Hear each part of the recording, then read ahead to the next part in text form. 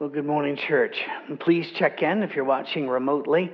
If you're watching on your television, a smart TV, you probably can't check in via live chat, but you can put a note in the comments, or you can send us an email at info@oursafeharbor.com, and that always encourages us. We're always so glad to see where everybody's watching from.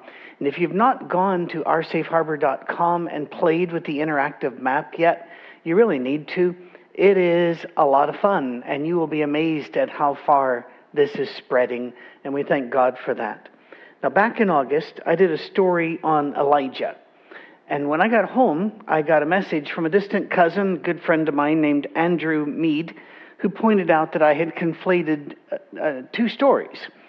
And he was right, I absolutely did. When telling the story of Elijah, when he goes to the widow, I had used parts of a story when Elisha goes to a widow, and two very similar scenarios are set up.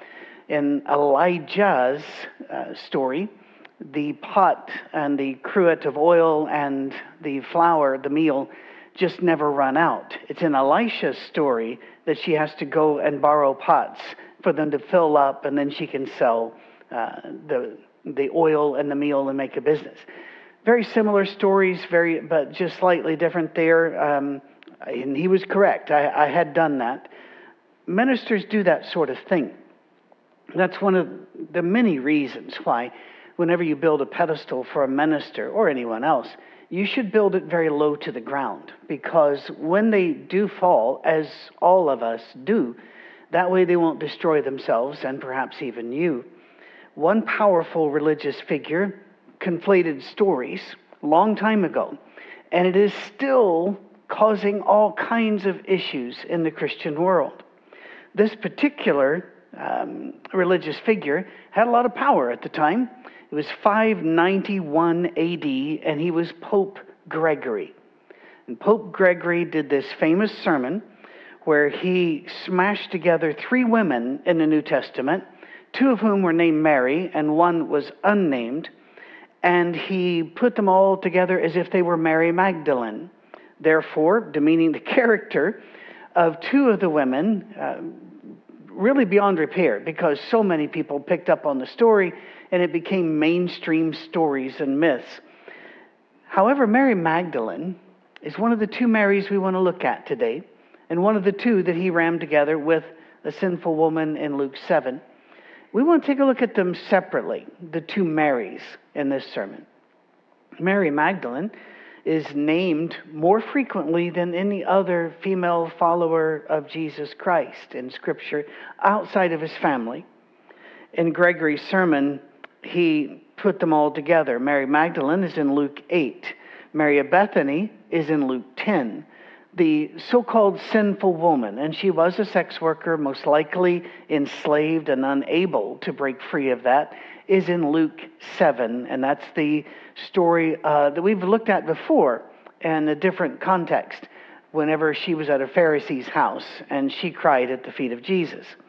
Since that time, for the last 1,400 plus years, churches have created paintings, great works of art, music, and hundreds of stories and apocryphal tales and books about Mary Magdalene that make her the sinful woman in Luke 7, and also make her the one who anoints Jesus' feet in Luke 10, and they're three different ladies. The misidentification actually played a part in the Protestant Reformation, because the Protestants, once they got the Bible in their own language, they were able to start reading the Bible, and people were starting to realize, wait a second, something we've been told. We even have feast days for Mary Magdalene, and we talk about the 7 demons tossed out of her, and about the sinful woman thing, and the oil of spikenard. Wait, these aren't the same people. And that began to make them wonder what else they had been told that was not accurate. And now that they had the Bible in their own hands, they rebelled, or they protested against Rome. It was a small part of the Protestant Reformation, mind, but it was still part of it. Medieval paintings and such are still out there, though, and this thing has made a life of its own. And in fact, it still is moving forward in a different way, but we'll talk about that later. Finally, the Roman Catholic Church in 1969, it did a lot of reformation of its own laws. It kicked out a lot of saints that were just myths. It kicked out a lot of the feast days that were based upon false history as well. And it tried to clean up a lot of things. And so Pope Paul VI in 1969 made a formal declaration that Pope Gregory's sermon was wrong and that Mary Magdalene was never the sinful woman, and Mary Magdalene, therefore, was not to be any more looked upon as a reformed sex worker, but rather as a loyal and deep follower of Christ. So, I think we can all agree that compared to that, my mishmash of the Elisha, oil stories is a minor factor, so let's move on. So, who was Mary Magdalene? As I said before, she's mentioned by name more than any other female follower of Jesus outside of his family. She's portrayed in Luke as one of the women that traveled with Jesus and traveled with the apostles. And all the time, from the beginning, that she was there, Luke says, from the beginning, supporting them financially and making sure that they were cared for. Now, in any movement of men back during these ages, all the way up until after the American Civil War, you had two armies on foot. If there was a group, there were two groups.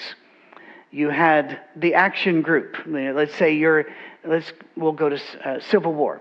You'll have your fighters, your infantry, your artillery. You have all of those, the sappers, whatever unit they're in.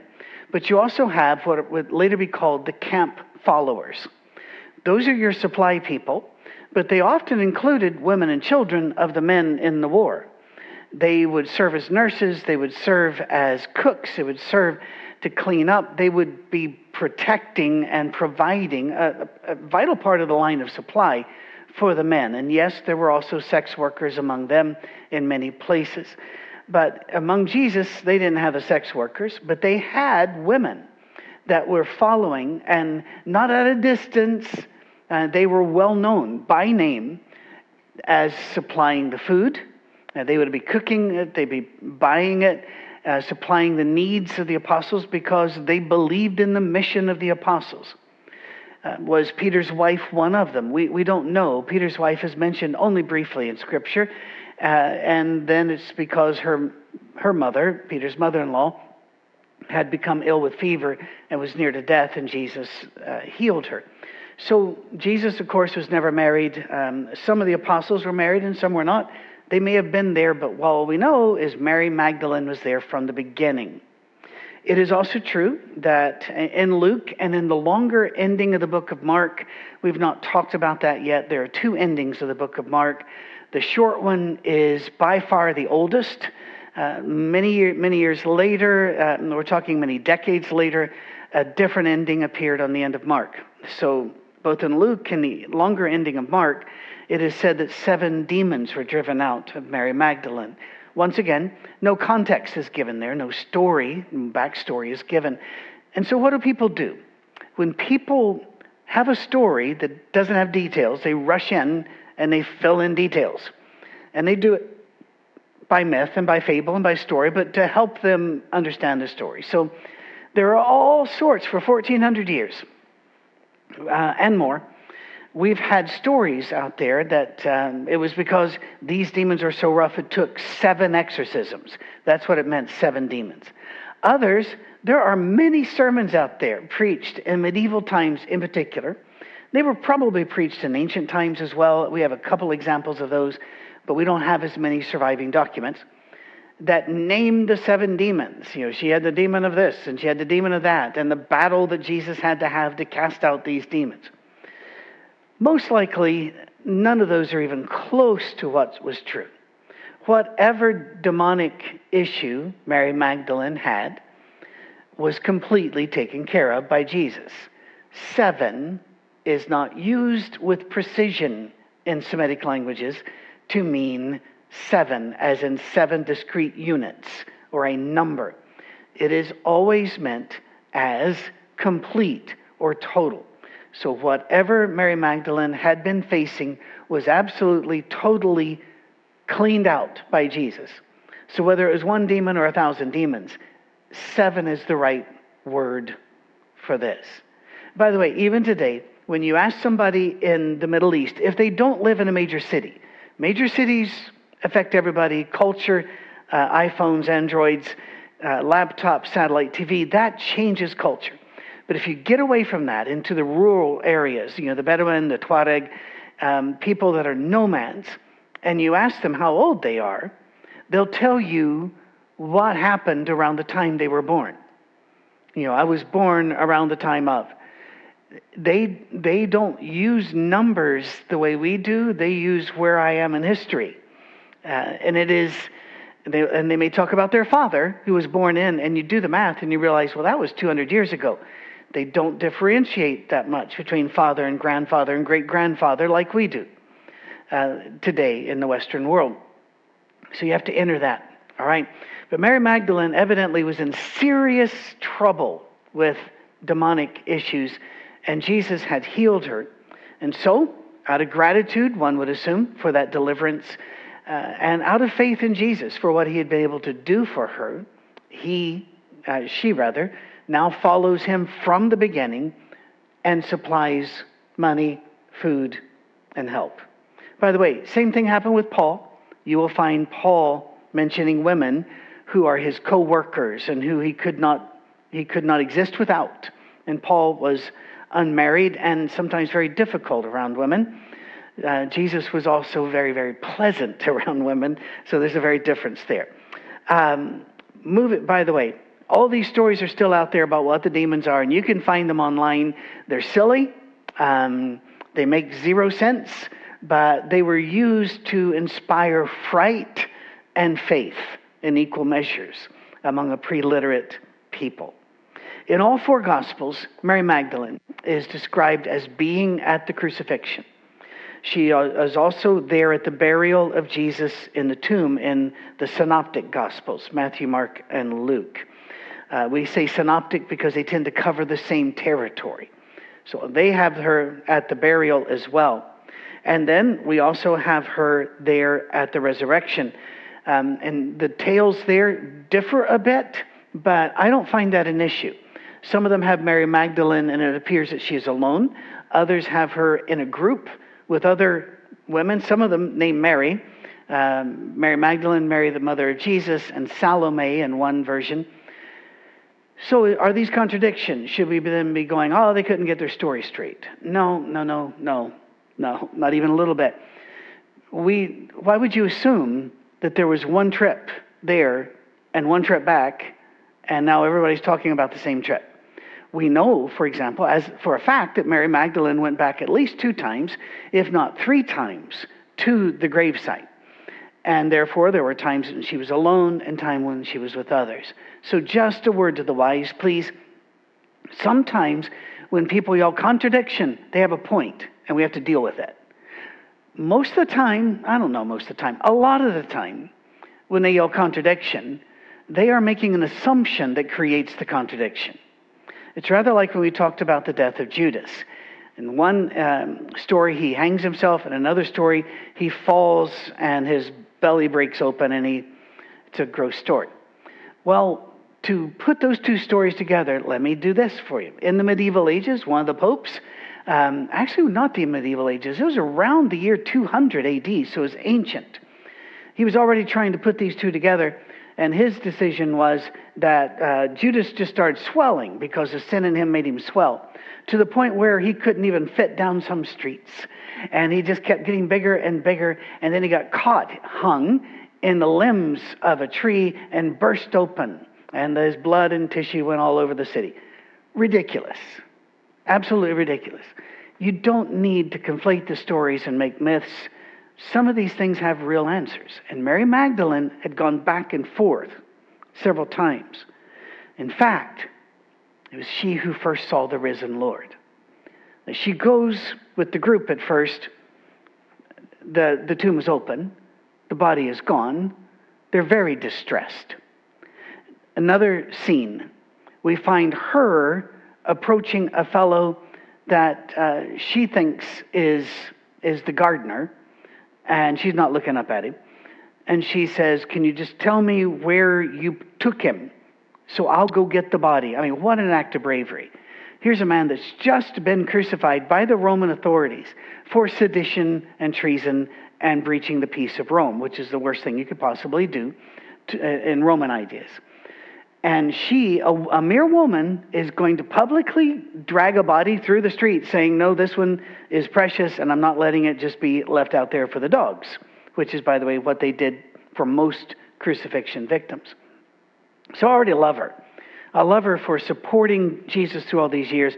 I love her for being at the crucifixion when so many people ran away. And I love her for being willing to take the risk of being stoned to death, hung by the Romans, hacked to death by the Romans as a traitor and a supporter of the one they just crucified. You got to love her. And of course, Jesus reveals himself to her. There, another time in between there, there's one angel in there, then there are two angels in there. This is a busy place. It was a confused and a difficult time. But it was Mary Magdalene who saw the risen Lord first and who went back and reported it to the apostles. Therefore, Mary Magdalene is known in Christianity as the apostle to the apostles. The more I know about her, the more I like her. It's interesting that the first missionary for Jesus anywhere was a Samaritan woman who ran back to her village and said, "You've got to meet this man. He's told me everything I've ever done. He is the Messiah." She was the first missionary for Christ, and the first apostle to the apostles, and the first one to speak and give the good news of the risen Lord was another woman. If you remember our story on Mary back at the 1st of September, you will remember that we talked about the reality of Mary's life would have been harsh and brutal. And we don't ever talk about that. We always have her painted as if she was, sweet and lovely without a wrinkle, perfect in every way. But she would have been beaten up by life, calloused. There have been lines on her face. And if you don't know why, please go back and listen to the sermon from the first Sunday in September 2022, and you'll see the story of Mary. Mary suffered so much. Maybe that is why Jesus lifted up all women, especially women who were being looked down on, women that were being cast aside by religion, by culture, by their families, by their situation. Whatever it was, Jesus lifted up women openly. He's going to do that again later in this lesson. Historians, at least mainstream ones, you can always find nuts, and you can self-publish these days, so it's easy to find nuts. Historians seem to be united in their conviction that Mary Magdalene was a real person, and she did come from Magdala. She was a person of wealth, and she really did exist. She was very involved in the work and ministry of Jesus, and then silence. Unlike Paul, she left behind no writings, no teachings. It could be that she lived a long and productive life. Most people who live long, productive lives, names are lost to us because they left no writings. Paper was precious. It was hard to do. But it also could be that she passed. It could be that she married and entered a different phase of her life. But whatever it was, she goes silent. And Paul never mentions her in any of his books. Neither is she mentioned in any of the epistles. The only reliable source of information we have about her is in Matthew, Mark, Luke, and Luke writing again in Acts. Excuse me.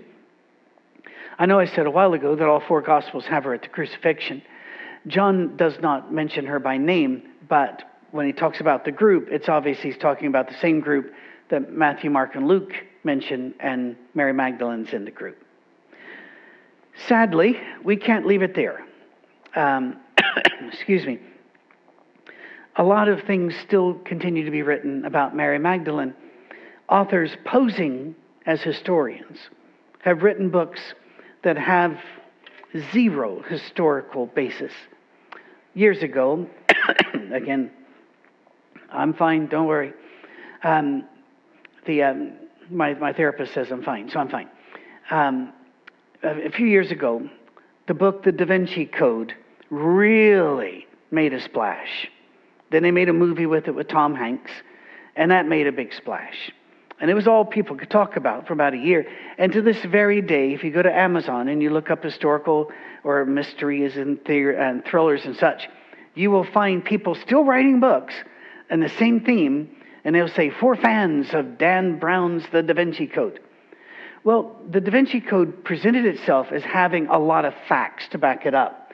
In fact, it did not. Even the great agnostic doubter, Bart Ehrman, a New Testament scholar who doesn't believe in God, wrote a whole book attacking the Da Vinci Code phenomena, saying this is not historical. There's not a thing in it which is historically accurate. But these people still write.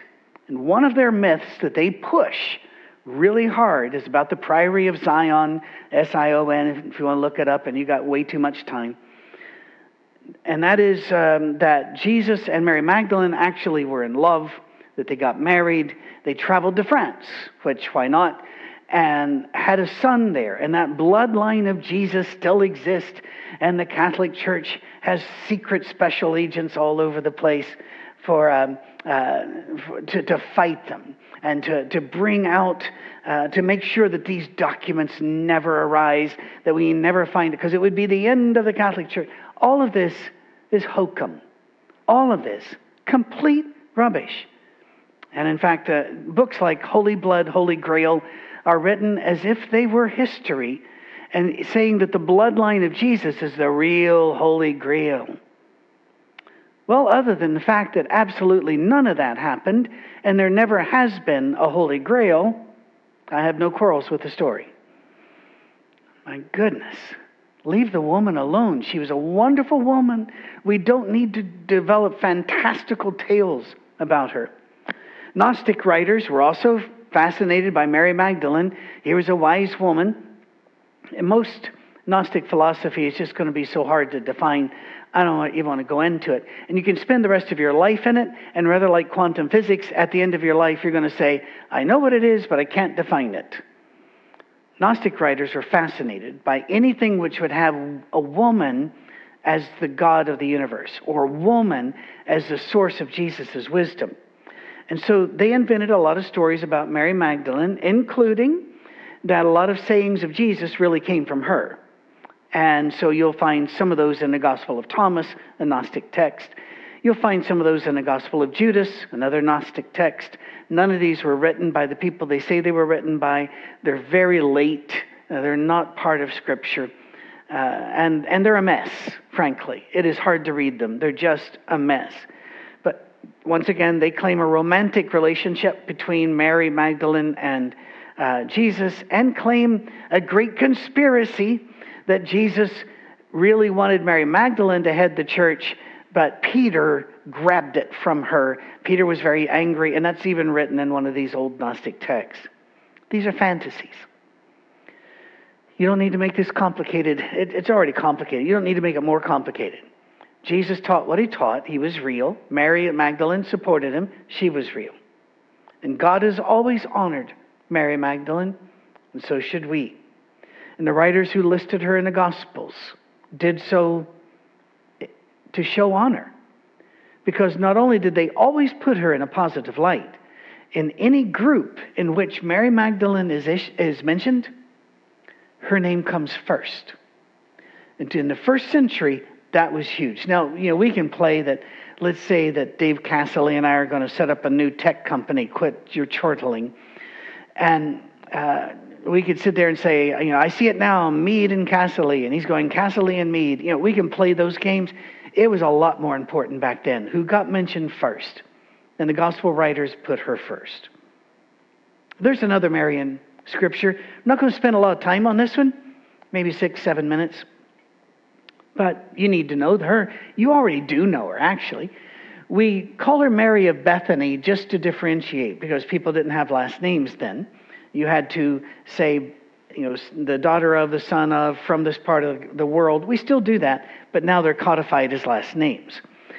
Mary of Bethany. She's another amazing woman whose story has been misused. She's only mentioned by name in the Gospel of John. The other Gospels mention her, but not by name, by relationship. Their brother Lazarus, Martha and Mary and their brother Lazarus. Well, her sister and she and Lazarus lived in Bethany. It's a village just south of the Mount of Olives and very near to Jerusalem. That is why later, when Lazarus dies and Jesus says, let's go mourn him, let's go to Bethany, the apostles go, no, that's too close to Jerusalem. They want to kill you there. It's just very, very close on. But once again, the Roman Catholic Church got this Mary confused with another one. They misidentified this woman also with the woman of sin in Luke 7. Both of them cried at Jesus' feet. Both of them anointed the feet of Jesus, one with tears, one with very expensive ointment. But they're two different people. And once again, the Roman Catholic Church made an official correction in 1969. But the news still hasn't soaked into the larger community, and so I still see this in stories and in books.